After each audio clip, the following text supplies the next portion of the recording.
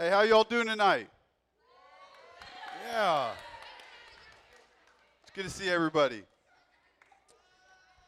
Hey, if you'll grab your Bibles, turn to 1 Thessalonians. 1 Thessalonians chapter 1. 1 Thessalonians chapter 1. Verses 2 through 10 is what we're going to be going through tonight. If you have your Bible, turn there. If you don't, I encourage you, we will use a Bible every single week. Every single week we will use it. So, if you got one, bring it. If you don't have a Bible, let us know. We will get you a Bible. Anyone ever heard of a bandwagon fan? I'm assuming that a lot of you guys are or were Warrior bandwagon fans, or now you're Laker bandwagon fans. So going into my junior year of college, I transferred to Ozark Christian College in Joplin, Missouri. And I transferred in the year that the Kansas City Royals, a baseball team, got really good. And some of you guys maybe be bandwagon Royal fans. Probably not anymore because they're not very good right now. But in that year I transferred, I'm making up my dorm room. I'm making it nice. Got my Cardinal, you guys know I'm a Cardinal fan. I got my Cardinal pennants, my posters in my room. I'm making my room look nice, and I'm not going around and just shoving my fanhood down everybody's throat. I'm just putting stuff up in my room. Well, October comes, that time comes for the World Series, and the Royals are finally in the World Series. And I hadn't really ever interacted with Royals fans on my side where I grew up. But all of a sudden, these Royals fans started coming by my dorm room. They'd look in, they'd look at my walls, and they'd look at me and they'd say, "Hey, where's the Cardinals at?" "Oh, yeah, they're sitting at home, huh? Guess where the Royals are? They're in the World Series." And they started talking smack. And at that point, I knew that these weren't real Royals fans. That I looked at them, and I could tell that they had just got back from Walmart with their new Royals gear that they bring out during the World Series and everything, that they had not been following the Royals in the regular season or any of the years beyond that they had just started their fanhood in the postseason. And I'm looking, I'm like, what? How are you talking trash if you're not even really a baseball fan and you're just this bandwagon Royals fan? Like, I'm not trying to talk the smack. But I started saying that the Cardinals have the second most World Series championships ever, and, was not about to let this Royals fan just start roasting me. But these people that were never Royals fans, they were never baseball fans, they just randomly started becoming these big Royals fans, these big baseball fans. And it was like, man, where did this come from? But what happened was they saw the Royals were good, and they were from Missouri, from Kansas City, so they're like, I'm going to jump on board now and be all in. Right? The thing that changed how they went about their day-to-day life during October was that the Royals became good, and that changed what they wore, what they talked about, what they watched. There's a lot of things in this world that are trying to change you. There's a lot of things that students are offering you at school for you to change. To pick up vaping, to look at pornography, to look at all these different things, to join in all of these things. There's a lot of things this culture are trying to change you by. But as Christians, we are not called to be changed by the culture. If you know the memory verse this month, that we are not to be conformed to this world, but be transformed by the renewing of our mind. And how do we renew our minds? It's the gospel. That's how we are renewed. And I'm going to talk about the gospel a lot tonight. I'm going to say the word gospel quite a bit. And I want to make sure that we understand this term. The gospel is this beautiful story of how we were separated from God because of our sin. That we messed up and we were separated. But God loved us so much that even though while we were still sinners, He sent His Son Jesus to live among us, to live a perfect life, to die on the cross for our sins, and to defeat death and resurrect 3 days later. He's now seated at the right hand of the Father. And because of Jesus' death, we are now able to be brought near to God by accepting Jesus as our Lord and Savior. That's the gospel. It's this beautiful picture of being separated from God and being brought near because of what Jesus has done on the cross. The gospel is what is to change us, not this world, not a team, not an activity, not our giftings. It's the gospel. So we're going to go over three things tonight. 3 points. So if you're taking notes, I encourage you, if you want to take notes, I'm going to give you stuff that you can write down. But we're going to go over 3 points tonight of what 1 Thessalonians is calling us, of how the gospel changes us. So if you'll pray with me, we'll pray over what God is going to call us to. God, we thank you for your word, that it's living and active. God, I thank you for these students here tonight, and I pray, the Lord, that they would dig into your word outside of Wednesdays, outside of Sundays, Lord, that you would create a desire for you within them. God, we love you, we thank you, and we thank you that you speak to us today. And God, would you speak to us tonight? Amen. The first point tonight is that the gospel calls our attention back to God. The gospel calls our attention back to God. Now, you guys have been out in the student hallway. You guys have been in the gym. Is it pretty noisy in there? Like, you can't really hear a conversation that's going on this side of the gym if you're over on the other side of the gym. There's just so many things going on. Now, we are pretty good at tuning people out, right? We tune our parents out sometimes when they tell us to go clean the room. But there's always a thing, like, we can never tune out when our mom or dad is getting on to us. Like, when they bring out, like, the middle name, Dylan Jacob Bone, you can't tune that out. That gets your attention, am I right? You don't act like you don't hear that, because you know you are in deep doo-doo. Just like that, how your parents, their voice calls your attention to them, the gospel calls our attention back to God, because we can be consumed by the things of this world, yet the gospel calls our attention back to him. We see in verses 2 and 3, it says this: we give thanks to God always for all of you, constantly mention you in our prayers, remembering before our God and Father your work of faith and labor of love and steadfastness of hope in our Lord Jesus Christ. So Paul is giving thanks. He's praying to God, giving thanks for what the Thessalonians have done. Since he has left, the church has erupted. The Thessalonians are following the gospel. They're telling people about Jesus. He's giving thanks to God for what they have done. He's remembering before our God and Father your work of faith, your labor of love, and your steadfastness of hope. And I think these are 3 key things for us to understand in this context of our attention being called back to God in the things that we do. The first one in that is our work being rooted in our faith. Right? It says work of faith, our work being rooted in our faith. We've heard many times that we're not saved by our works, right? We're all familiar with Ephesians 2, 8 and 9 and 10, where it says, "For by grace you have been saved through faith, and this is not your own doing, it is the gift of God, not a result of works, so that no one may boast." So we know that you are not saved by your works. You are not saved by how many times you come to Sunday school.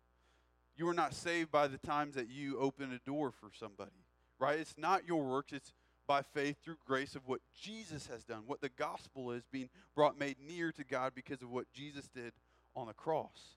That is what saves us. This idea of our work being rooted in faith, because we were like, well, if works don't save us, then why do we do them?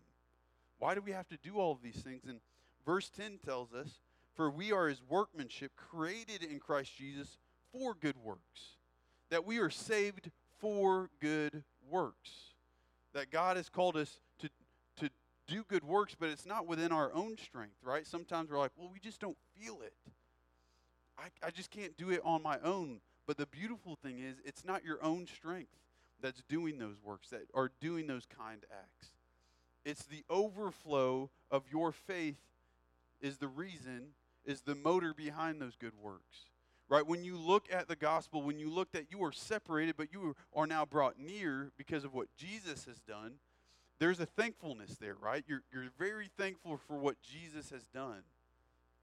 So you look to them and you love Jesus for that. Therefore, you want to love others because of that. And those are the overflow of your faith is your works, right? You want to come to church. You want to go tell others about Jesus. You want to do good things for other people because of your love for Jesus, right? Your faith in Jesus. The same thing in verse 3, it says your labor of love.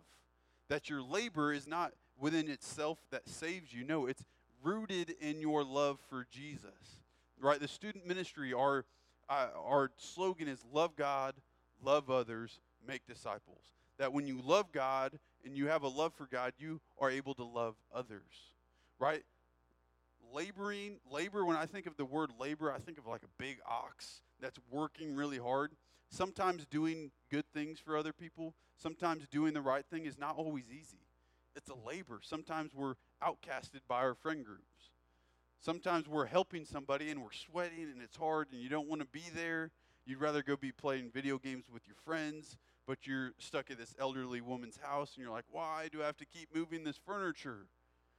Laboring sometimes is hard. And when you are just wanting to do it for yourself, sometimes you get burnt out on that. You're like, what's even the point of this?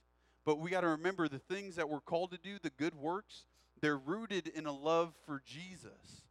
A love for Jesus is the reason that we do it, right? We love Jesus, therefore we love others, therefore we do good works. And this last idea is this steadfastness being rooted in hope. And this idea of steadfast is this idea of standing firm.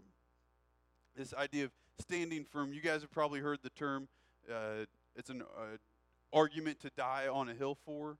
You got to pick your hills to die on. So like maybe I want to pick a hill to die on that Reese's is the best candy that has ever been made. That wouldn't be a very good hill to die on because a lot of you guys like other candies, and who really knows what the best candy is? But there's this wrong, it's Reese's. No, I'm just kidding. But our culture is telling us all these different things that we should be consumed by, that we should be identified, that we should stand on these hills and die on. But I'm telling you that the only thing that you should be standing firm on is what God is calling you to do in Scripture. That when God calls you to do something, that you stand firm. Because when you don't stand firm on Scripture, on what God is calling you to do, you're going to be tossed by the winds and the waves of culture. It's going to happen. But when we stand firm on God's word, we are obeying, we're giving him honor and glory when we do that.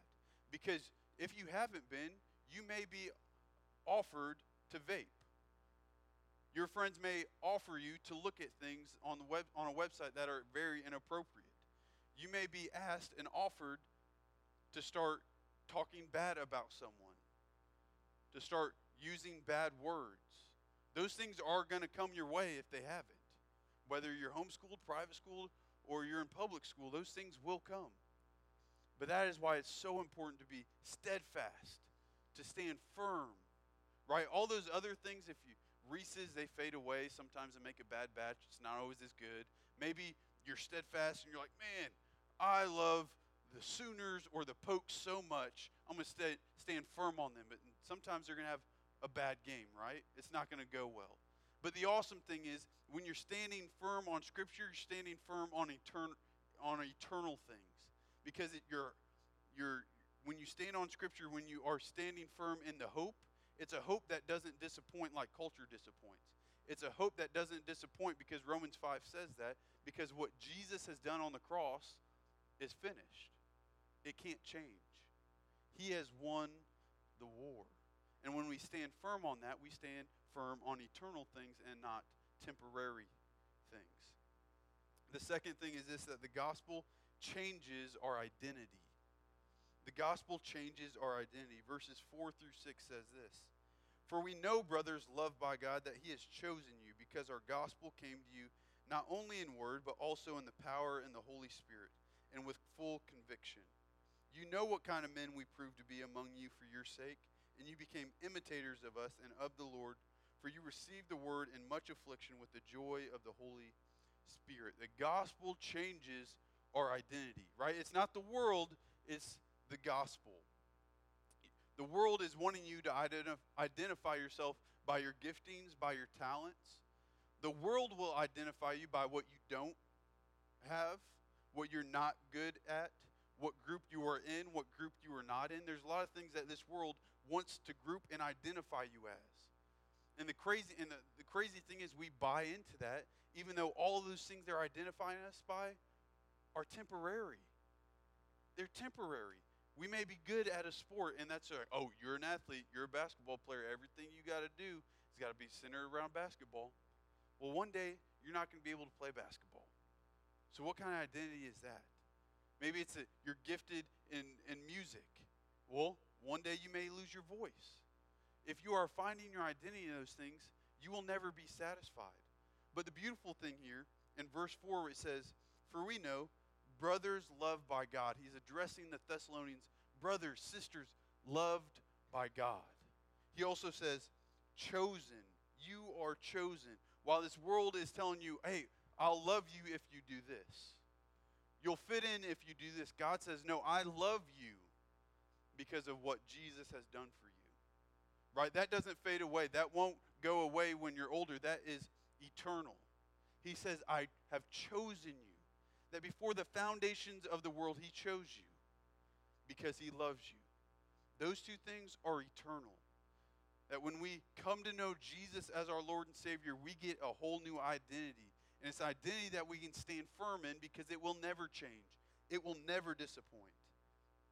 And when we have this new identity, when we come to know Jesus, we have the Holy Spirit living inside of us. And the Holy Spirit brings about a conviction inside of us, right? We're convicted of our sins sometimes. How many of you guys felt like you've been convicted of your sin at one point or another? I got two hands up, right? The Holy Spirit convicts me all the time. I can be a dingus a lot. I can mess up a lot. The Holy Spirit convicts me, but also the Holy Spirit brings about convictions in our life, right? Convictions we want to stand strong on, right? When you're offered to vape, when you're offered to talk bad about someone, when you're offered to look at pornography, all these things that you can say no to because you're standing firm on what God has called you to be. He's called you to be pure and holy, right? Those are convictions we want to hold on to. The biggest conviction I had in middle school was I did not want to cuss or talk bad about people. That was a conviction that the Holy Spirit just gave me. And I was firm on that because the Holy Spirit was giving me that desire.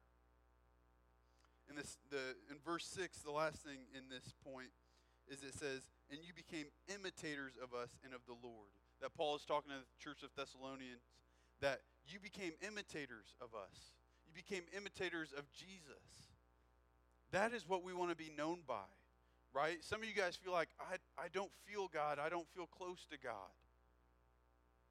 Sometimes I think we can all agree with that. Sometimes we just don't feel close to the Lord. And we don't feel like we're being very good imitators. Well, I challenge you, the more you spend time with Jesus, the more you look like Jesus. It's called sanctification. The more you spend time with Jesus, the more you will end up looking like Jesus. The gospel gives us a new identity. When we spend time with the gospel, when we spend time with Jesus, it changes us. And the third point is this. The gospel causes us to evangelize. The gospel calls us to evangelize. Verse 7 says that, so you became an example to all the believers in Macedonia and Achaia. That Paul is saying, thank you, Thessalonians. You became an example in your region all throughout Macedonia, all throughout Thessalonica. They knew that you were believers. Right? Verse 8 says, for not only has the word of the Lord sounded forth from you in Macedonia. This idea of sounded is like a loud, beautiful trumpet sound. Have you guys ever been in a room where a trumpet has been blown? There's no mistaking that a trumpet is blowing. It is very loud, right? My question for you is this. If I were to go to your school, I would go to your friend groups and I would ask, hey, is Hayden Duncan a Christian? Is Piper McWilliams a Christian? Is Brady Davis a Christian? If I would go and ask your friends, your groups, if you were a Christian, would they say yes or would they say, I don't know? Because the gospel should change our life to where there's no mistaking that we are a believer, that the gospel has changed us from the inside out, so that changes the way we talk to people, the way we treat people. There should be no mistake that we are believers in Jesus. No mistake. In verses 9 and 10, it says, for they themselves report concerning us the kind of reception we had among you, and you turn to God from idols to serve the living and true God. I'm telling you guys, your testimony is strong. Saying people in Macedonia were, the Thessalonians didn't even have to tell Paul what was going on because Paul was being told by the Macedonians, by the people in Thessalonica, of who the believers were. They were living their faith. People knew what they were about, and people were encouraged and came to know Jesus through the example they set for other believers. So tonight, as we close, there's two groups of you tonight. Those who know Jesus and those who don't know Jesus. And for those who do know Jesus, some of you guys might be thinking, well, Dylan, I feel like my attention is all on myself. It's not on God. I feel like I'm not really grasping my identity in Jesus. I'm finding my identity in sports and my looks and the friend group that I'm in. Or that you feel like you just don't really talk about Jesus, that maybe your friends don't know that you're a believer. My encouragement to you would be to spend time with Jesus. Spend time in His Word. Spend time praying, because I'm telling you, when you spend time with Him, you will get to know Him and you will be changed by Him. And for those who don't know Jesus tonight, you're in this room, you don't have a relationship with Jesus. You feel like your identity is wrapped up in something that's temporary, and you feel like you're not satisfied, that you're just being tossed to and from friend group, from sin to sin, and you don't want that anymore. You're tired of it.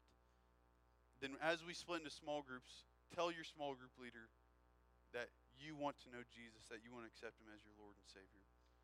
Will you pray with me? God, we thank you for this day. Lord, thank you for your word, that it's living and active. And God, I pray that you would cause a desire for us to spend time with you. And Lord, out of that would be the overflow of desiring to tell others about you, to really lean into our identity when other people are telling us to be identified by other things. God, I pray that our attention would be called back to you from these worldly things, from our sports, from our TVs, from our activities, our clubs.